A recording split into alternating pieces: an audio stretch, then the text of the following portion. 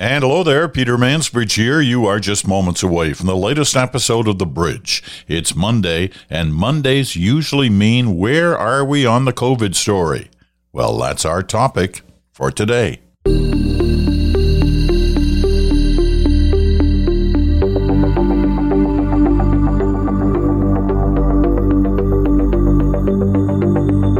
And welcome to Monday. You know, here in Southern Ontario, I'm in Toronto today. Here in Southern Ontario, winter has finally started to hit in the sense that it's getting cold. It's been cold the last couple of days after really a balmy November and December. Now, I know that is not very interesting, especially if you live in Western Canada and if you've been hit by the snows in Maritime Canada. The West has really been hit hard with cold temperatures, especially in the last month. But it's finally starting to come to Southern Ontario. Now, cold here is not cold in the West. Cold in the West is cold. Cold here in Central Canada is, -5, -8, sometimes a little lower than that. But still, it's something the system needs to take a few minutes anyway to get used to. But after all, it is what January is supposed to be all about. Now, for a lot of people, they're staying inside because of COVID. And so what it's like outside really doesn't make that much difference. But a lot of people need to go outside. People, especially who are at the front lines of this thing. Well, if you've been following The Bridge for the last couple of years, you know that Mondays we've tried to use as a vehicle to understand where we are, what we're dealing with, and what the latest trends and ups and downs on the battle against COVID have been. And it's been particularly, I think, challenging to do that in the last month as a result of the Omicron virus. Trying to understand exactly where we are and where we're heading. And there's a lot of different discussion about that. And I know that amongst my circle of friends over the weekend, there was some, good discussions and good debates and arguments, really, about are we near the end of this? Are we really not near the end of this? How long is all this going to go on? Where's the end? What is the end? You know the discussions because I'm sure you're having some of them as well. So what we've managed to do on Mondays in the last couple of years is seek the advice and counsel of some great epidemiologists. You know, we never realized in this country we had so many epidemiologists. There are a few, quite a few. And they're all good. Some of them are really good. And obviously I'm partial to the four who have been kind of a mainstay for The Bridge over these last couple of years. Lenora Saxinger in Alberta at the University of Alberta. Isaac Bogoch in Toronto at the University Health Network. Zane Chagla in Hamilton. And Lisa Barrett. All doctors, all epidemiologists. Dr. Lisa Barrett in Halifax at Dalhousie University. And Dr. Barrett's been at the front line, as all of these have been, at many of the discussions that take place in their particular regions. But they stay connected either to each other or to other epidemiologists in the country, and they have a sense of country when having these discussions. And so that's what I wanted to get at today by connecting with Dr. Barrett this week and getting her sense of how things are, the challenges that we're still facing, and what the future, short-term and long-term, actually looks like. So I connected with Dr. Barrett, and we're now going to listen to that conversation. Here we go. So we seem to have reached that point in the story where everybody knows somebody who's got COVID, or they know a number of people who've got COVID, or they themselves have COVID. What does that say about where we are in this? Natural history of a pandemic. You run into a variant that has exquisite transmittability between people at a time when people are tired and they're together a fair bit. And yeah, there's a lot of COVID around. So we are at the point, I think, where COVID is really and truly coming into the community as a present partner, if you will. The trick now is for us to just get the rate of spread right so that we can still provide the kind of healthcare that people, I think, in Canada expect and want. What numbers do you look at? Because if we saw these numbers on the base of it a year ago, we would have totally freaked out. Now, I know some people are still freaking out, but it seems that we're seeing such huge numbers, but in some ways people are just sort of saying, well, that's what it's got to be. And I guess that's true. We have always said that we do not want our vulnerable people in our communities and towns to be the only people who get sick or are disadvantaged. And we've always said we want to be able to have a health system that works. And so we aren't quite there in terms of vaccines, boosters, and treatments, early treatments. We're not quite there enough to let things go quickly yet. There's not enough natural and acquired immunity in the community to do that. So the numbers I look at aren't just the case numbers, because quite frankly, we all know that those are only a teeny tiny number compared to what's actually out there. So the things I look at that help me understand whether the vulnerable are being disproportionately disadvantaged and if our hospital system is safe are the case number. I still look, but the percent positivity of the number of tests that are positive is still important. If that's increasing, you're not at the peak of your infections and that things are going to get more challenging from a healthcare setting perspective. I look at the doubling time of the numbers, given hopefully that the testing strategy in a province doesn't change in that length of time and you're comparing apples to apples. And you look at the hospitalization numbers.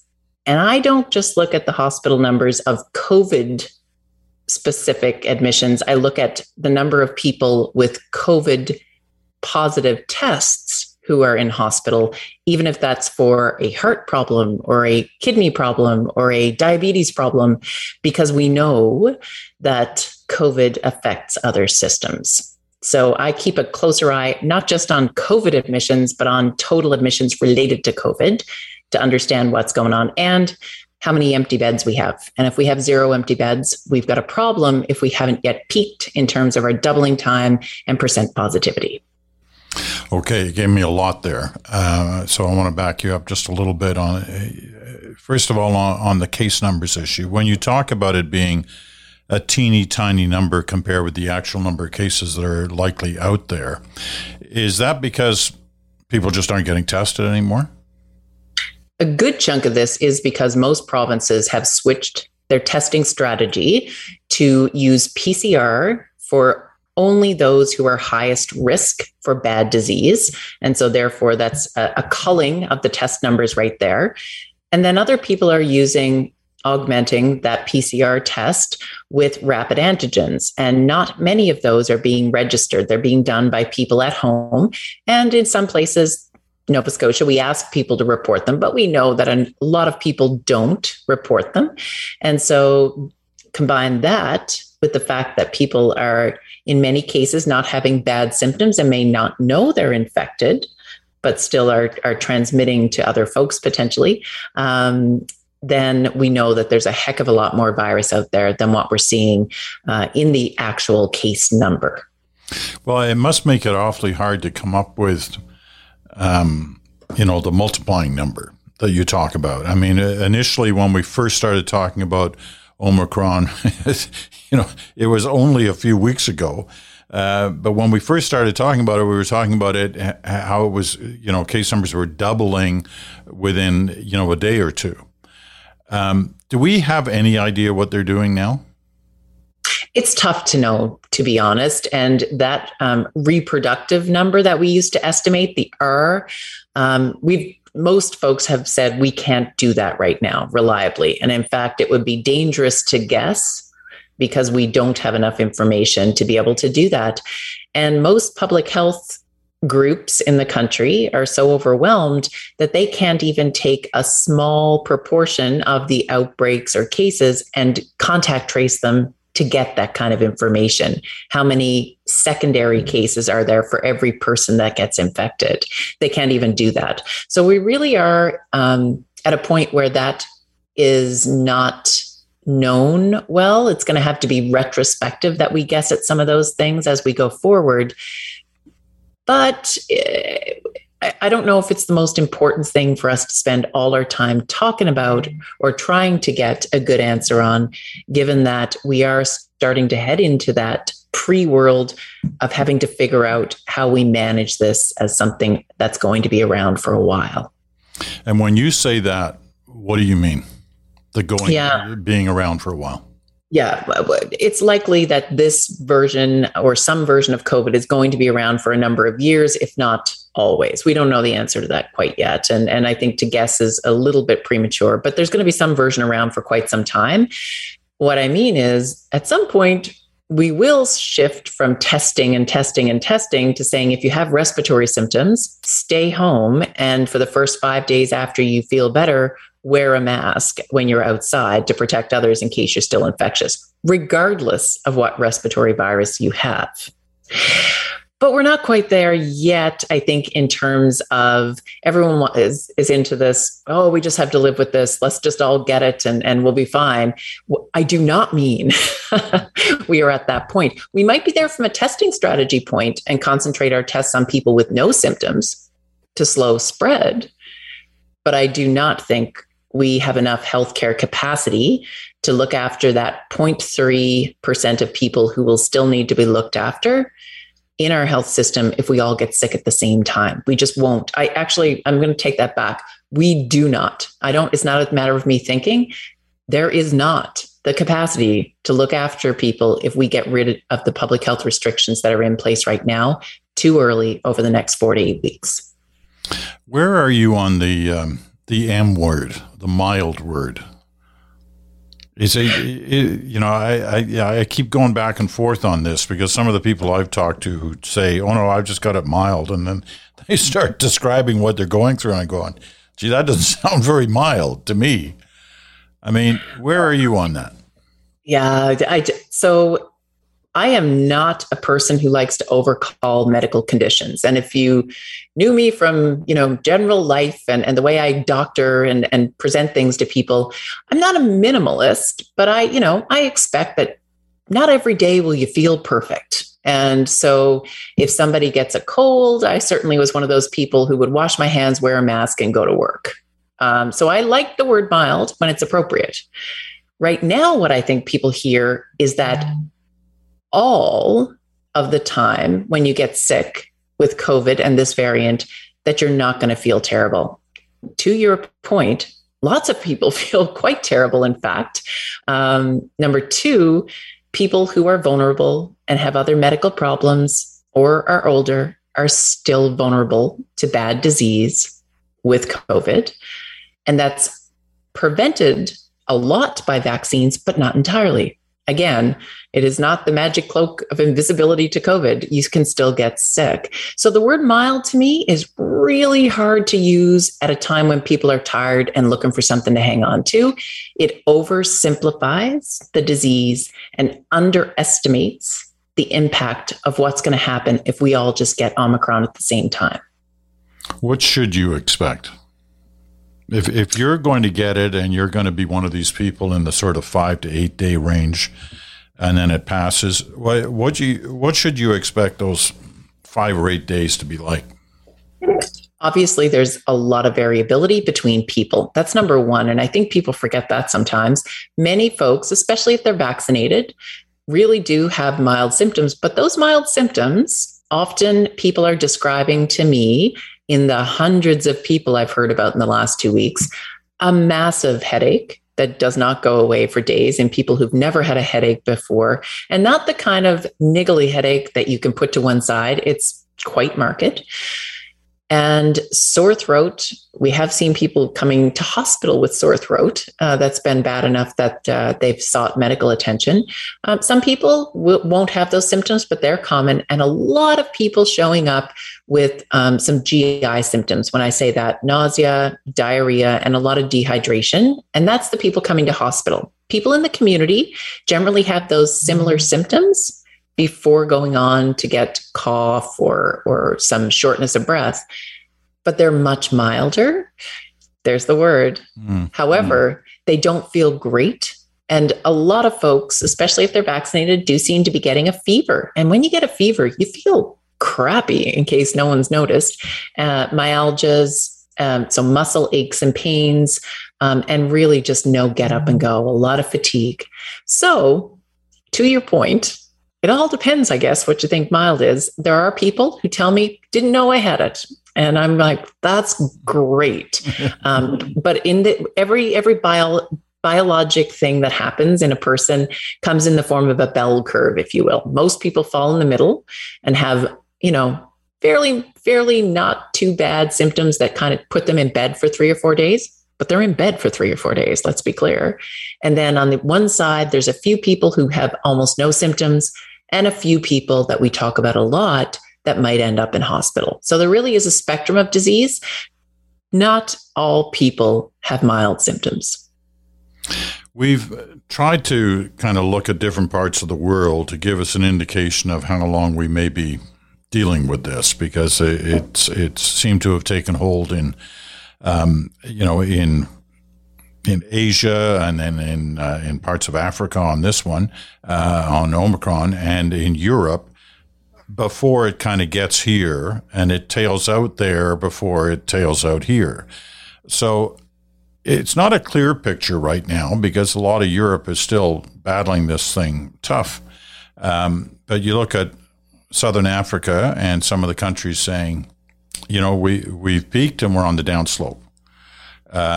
You see the UK starting to say that. Some debate around that, but they seem to be suggesting that they've peaked. Do you take any of that to mean anything in terms of what we're likely looking at in terms of how much longer? Yeah.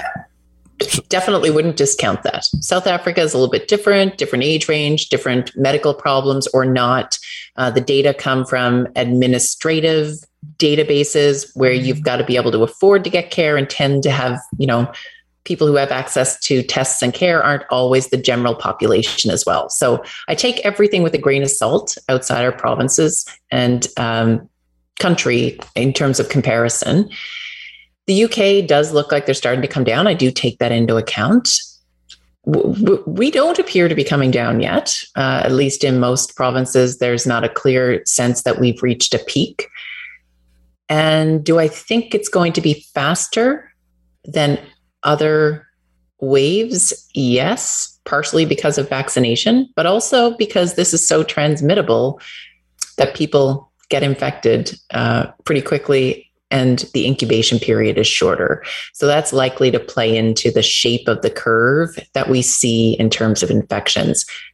If we're lucky, we might be able to spread it out a bit so that our healthcare system is able to deal with the folks as they come in and be able to provide care for COVID, for their other problems, and for the other things that hospitals need to look after in terms of people with other illnesses than COVID.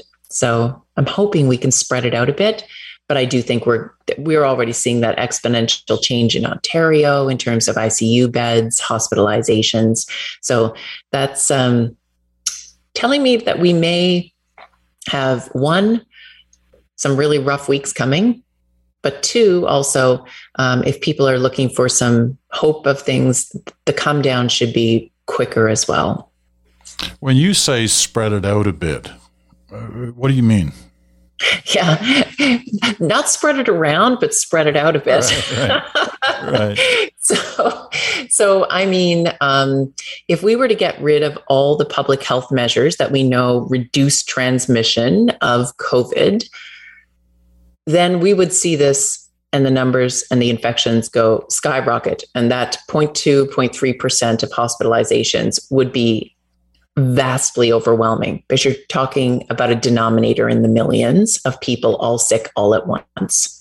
If we take that million people, or however many people there are in your province who are likely to get this virus, and you do it X number per week by keeping your public health measures in place, then you have a chance of being able to still look after people when they come to hospital. But I hope people realize how close to capacity or beyond capacity health systems are. We're softballing it a little bit in our public domains right now, how bad things are. Tell me about that. Explain that to me. Yeah, I think people worry about causing fear in the population by saying our hospital systems are overwhelmed. But in many places they are, and we've seen a couple of provinces make that declaration within the last number of days. New Brunswick on Thursday or Friday. I think it was Quebec a couple of days ago. And within our own province here in Nova Scotia, there are days in the last week where we've had 0 available ICU beds. We're not counting all the numbers of people in hospital with COVID. We're just counting the people who are in with respiratory symptoms sometimes. And that leaves out a whole lot of people who are sick. So, if it takes 4 hours for emergency medical services to bring someone from another location because we don't have enough ambulances, we've got a problem. And that's where we all are. So if people take your mild word and they take the let's just get her done and everyone get infected concept and apply it in the next 3 to 4 weeks, we will see people who will die of both COVID and other things in a very preventable way. And that is probably going to be on the backs of vulnerable people, because those are the people who get sickest. And that is not a very Canadian concept as far as I'm concerned. We're so close. We just need to hang in and spread the infections out a little bit with these usual public health measures a few more weeks. Okay, so what do you mean when you say we're so close? I mean that we've got boosters being rolled out everywhere, and that does seem to help. It does improve the effectiveness of the protection against hospitalization, at least for up to 12 weeks, we think, from some of the United Kingdom data. We have third doses for people who need it other than the boosters. We have vaccines for kids that are running into arms. And that gives us a backbone of immunity to tolerate in the future more virus in the community at that living with it level, along with having all of these people naturally exposed now on top of their vaccine. And those layers of protection, along with having access to other tools like early treatments, which are coming online hopefully soon. When we get those tools, natural exposures plus boosters and vaccines plus some early treatments, then we have the ability to tolerate far higher levels of virus in the community without sending people to hospital all the time. When you're talking about early treatments, are you talking about therapeutics? Is that? Yeah, there are some therapeutics that are coming down the line, just as we have for influenza, for people with, within a few days of starting symptoms, that can be used in people who have lots of risk factors for bad disease.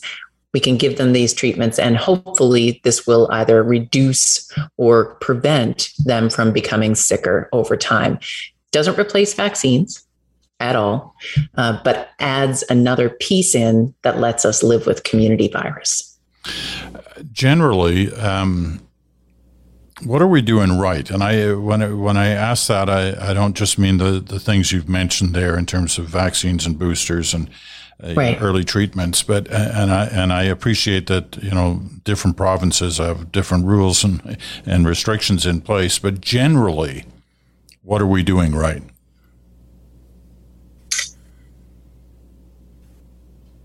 The ability to communicate. And I think the Public Health Agency has been doing that, and reminding people that we can't be quite done yet. I think that's been done well. I don't know if people are hearing it quite yet, but I think that's been done well. I think a delayed but important recognition that testing does play a role, and we need to have access to rapid tests for individual people has started to become a thing that is happening across Canada. And we're going to need that to shore up these efforts over the next little while. And I think Canadians, in many cases, are listening to what they're being told and accepting a lot of the time that we've got a little bit more to do. So policy-wise, I think there's some good things going on. Individual-wise, I think there's some good things going on. And we just need to make it clearer, I think, for people in the messaging, why it's going to be different in 4 or 8 weeks if we just hold the course now, and what the consequences are if we don't do that. Okay. I got to pick you up on that last point as a last question. When you throw around that timing of 4 to 8 weeks, tell me about what's going through your mind to come up with those numbers. Yeah, and I should be careful about that, because I don't mean that we're done with this and no one's ever going to hear the word COVID again. And right. I will never, ever, ever talk about COVID ever again publicly. I wouldn't mind that, to be honest. That'd be great. But I do think after we get through the winter respiratory season and this surge, this isn't a wave, this is a surge, then we can start to have some good conversations about shifting things. Boosters are out, got some access to treatment. And then, to me, kids are vaccinated. We've been through a whole bunch of exposure. And after that 8 weeks, we start to think about things like just testing people when they have no symptoms to figure out where spread is. Just telling people, if you've got respiratory symptoms, stay home, regardless if it's COVID or not, and then come back when you feel better. Good respiratory etiquette. And that's what I mean in 4 to 8 weeks. Coming back to a world where we're closer to things being normal. Maybe some masks are still hanging around for a little while into the beginning of summer. But we're starting to see that we would be able, hopefully, if this Omicron swift up, swift down idea holds true, hopefully then we're looking at a different type of world because we've done all the right things in the middle. And so while I'm not talking normal, I'm talking a heck of a lot closer to living as opposed to subsisting, if you will.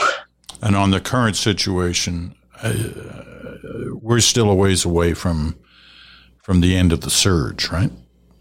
Yeah. I mean, when I say 4 to 8 weeks, I mean 4 weeks in terms of, just getting through the acute part, the very, very highest hospital numbers.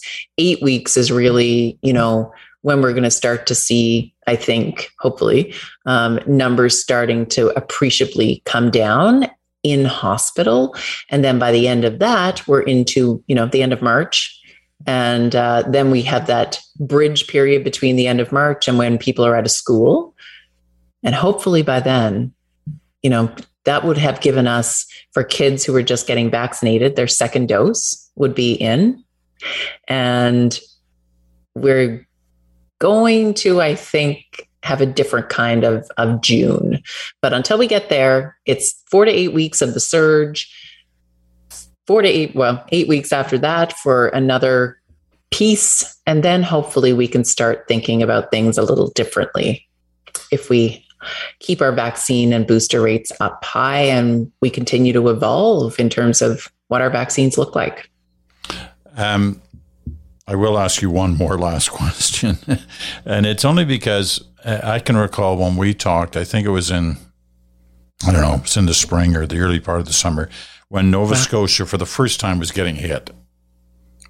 And we're talking of numbers that were, like 20 or 30 as opposed to two or three.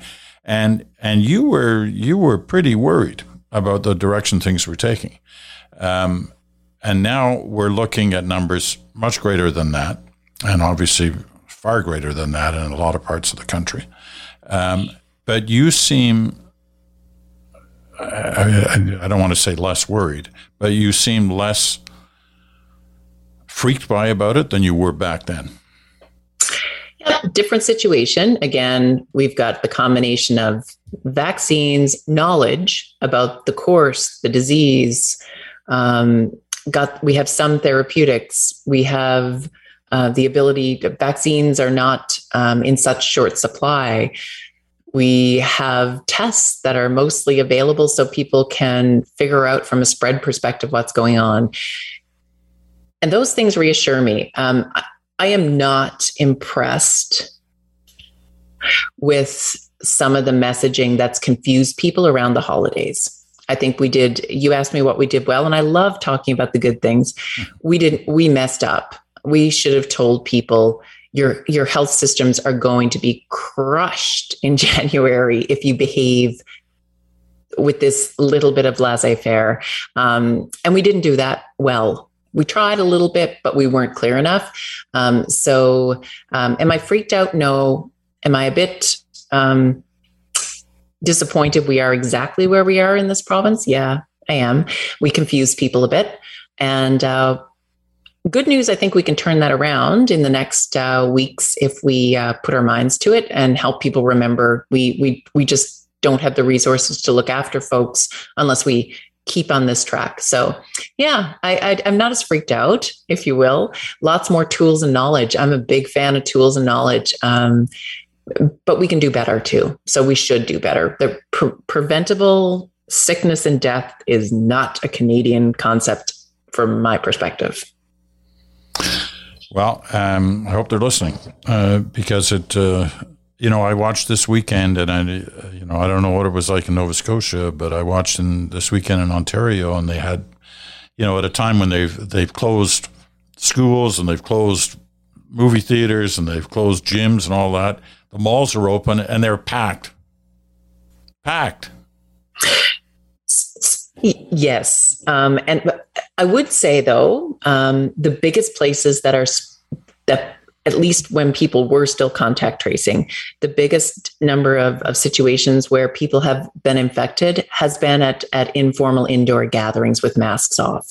And really, if there's one message here, it's that indoor unmasked activity. Everybody in front of you right now has to be considered a contact. So choose your bits wisely. And if you don't know where people are, sorry, drinks and dinner with 4 different couples every different night of the week just is not a good strategy. Good advice. All right, listen, as always, I love talking to you.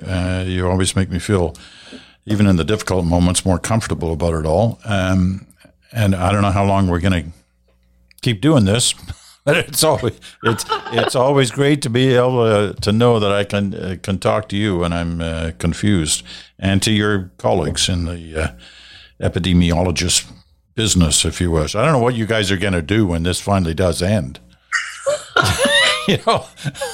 I'm going to become an underwater basket weaver, quite frankly. Yeah, that sounds... Got it all planned out. Yeah, I bet. Well, listen, thank you for spending some time with me again. I really appreciate it. It's good to talk to you, Dr. Barrett. Yeah, it was good to see you as well. Very much so. I hope your Christmas was lovely. And yours too. Our feature interview with Dr. Lisa Barrett, getting this week started and getting a sense from her as to where we are in the big picture, not only in the world, but obviously primarily in Canada. So we thank Dr. Barrett, as we always do. She joined us from Halifax. She's at the Dalhousie University, as well as a leading figure on Nova Scotia's fight against COVID. Okay, we're going to take a quick pause. When we come back, something you may not have known about COVID, a benefit of COVID.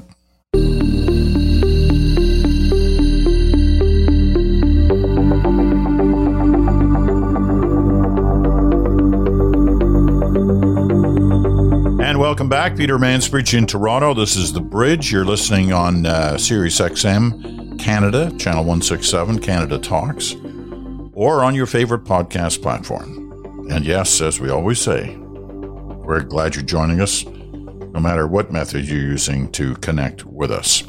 All right, before we go today, I call this a benefit of COVID. I don't know whether we can use that word benefit about COVID at all. I guess we could, in terms of the incredible scientific gains that have been made over these last couple of years in determining this fight against this virus.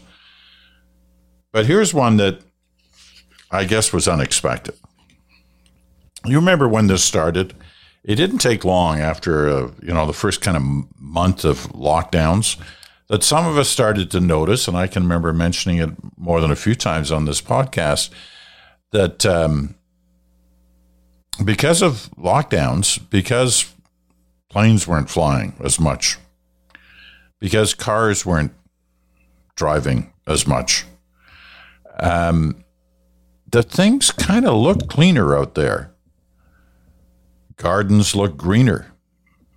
The air seemed better. And that was a side benefit.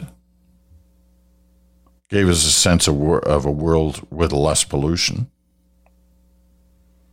So anyway, I see this story pop up in the Inside Science section of ABC News, its website.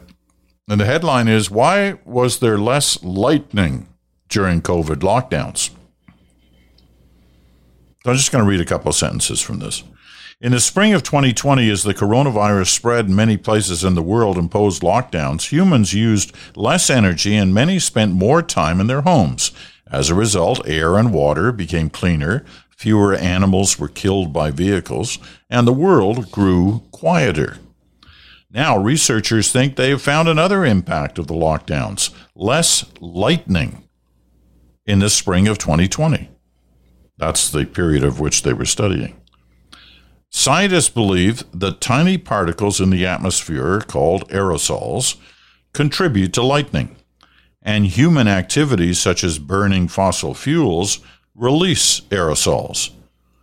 A study published last year showed that since humans released fewer aerosols during lockdowns, the concentration of aerosols in the atmosphere decreased. Last month, researchers at the American Geophysical Union, meeting in New Orleans, yes, they didn't have any rules against gatherings, they presented findings showing that this drop in atmospheric aerosols coincided with a drop in lightning. Earl Williams, a physical meteorologist at the Massachusetts Institute of Technology, MIT, who presented the research, said the team used 3 different methods to measure lightning. All results showed the same trend. That is, a diminished lightning activity associated with a diminished aerosol concentration. Now, the article goes on. It's much longer than that, but that gives you the highlights. So if you were wondering, if you were sitting there in one of your lockdown sleepless nights going, I haven't seen any lightning lately. Well, now you know why. All right, that wraps it up for this first day of the week. For The Bridge, I'm Peter Mansbridge. Thanks so much for listening. Hey, guess what? We'll be back in 24 hours.